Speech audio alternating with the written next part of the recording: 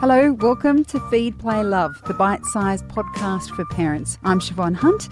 This is a show all about parenting. I speak to experts and carers about everything from fussy eating, toddler behaviour, sleep and more.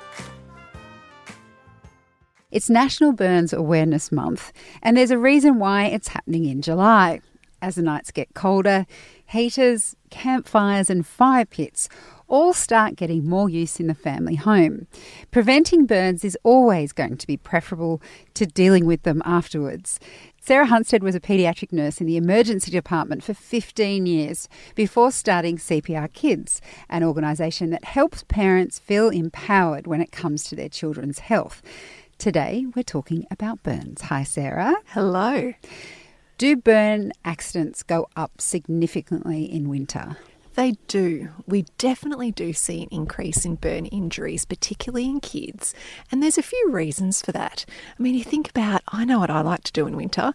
Maybe not for those up in the northern states of Australia because you've still got that beautiful balmy weather. However, where I live, it gets a bit chilly. I like to have the heater on. We tend to go towards those, delicious soups and warm drinks. And I don't know about you, but a nice hot cup of tea on a freezing cold day is really appealing. So we have more of these heat sources around. And when you've got curious little kids, you're going to end up with more injuries. What is the danger with bonfires and fire pits? Is it purely that we worry our children will fall into them, or what's happening there? That's always a risk. But, certainly we went around Australia with the kids, 22,000 kilometres, just saying. Hashtag humble brag. That's right. We did it and we survived. You made it. Exactly. The only burn injury that happened was to my husband, but I'll get into that a little later if you like. However, knowing that fire was going to be part of our days, it was about knowing to teach the children how to deal with the fire. I don't know if you've seen in the media recently that there's been a whole lot of stuff around childcare centres who are actually teaching kids how to deal with fire. And I don't think that's such a bad thing. It's about knowing, you can even teach a 2-year-old that things are hot and not to touch. But so yes, it is about falling into the fire pit. But what it's more about is how are you dealing with the fire afterwards? What are you doing? Are you letting it just burn out overnight, maybe chucking a bit of dirt or sand over the top? What's really interesting is unless you completely douse that campfire with water, if you were just putting the flames out with sand, 8 hours later, that is still going to be hundreds of degrees. Wow. And if you're, a 3 or 4 or 5-year-old child, you don't know that that's hot. I've seen kids with injuries where they've seen that, there's been that fire on the beach, it's been doused with sand. They can't tell that there's been a fire there. They've run straight across and ended up with terrible burns on their feet. Yowzers. So the moral to that story is sand and dirt don't cut it. Douse your campfire with copious amounts of water. Wow. What about internal house fires? Because they tend to, they've been built so that you can have them inside. I remember Darcy burnt her hand on one of those. The external parts were metal and she put her hand back and burnt her hand. In some ways, I feel like those internal fires are more dangerous because they look safe.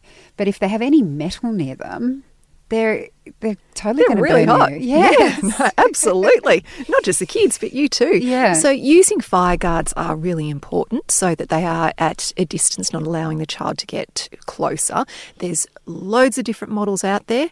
Go for a search on the interwebs. I'm sure you'll be able to find something that suits your home.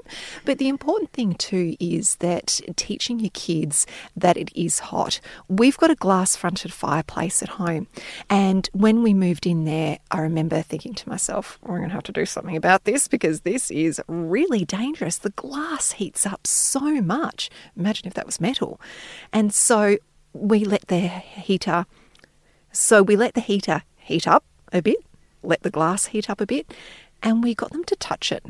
Not so much it was going to take the skin off their fingers or do them an injury, but hot enough for them to go, oh, ouch, that actually would hurt.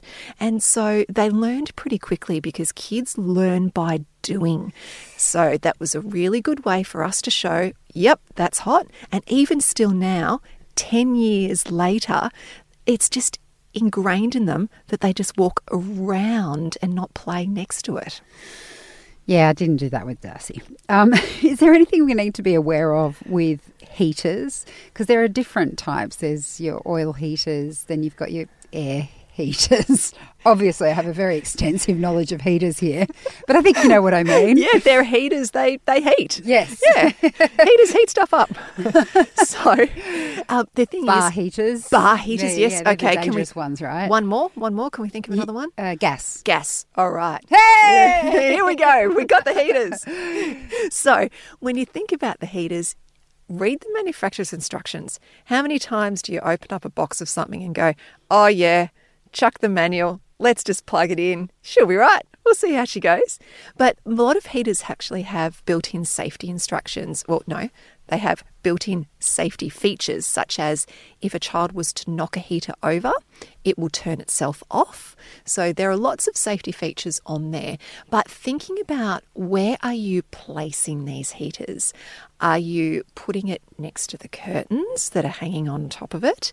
Is your child going to dump their stuffed toys or their clothes on top of it? So we're not just talking the toddlers, we're talking the older kids here.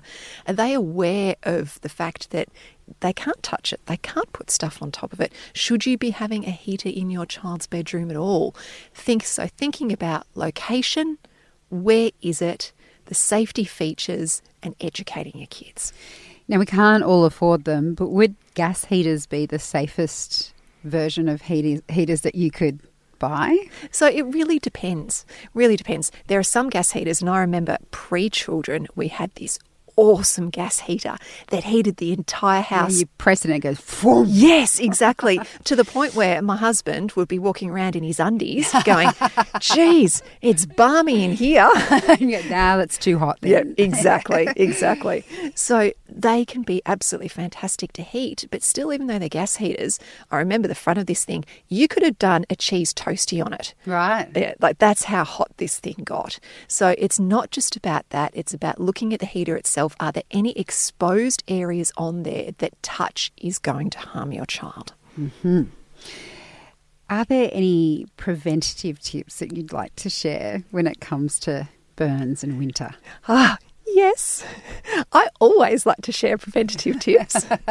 So when it comes to burns in winter, yes, we've talked about the heaters, we've talked about the fires, but still the number one cause are scalds, so hot liquid scalds. So I really want you to think about, where are you putting that coffee?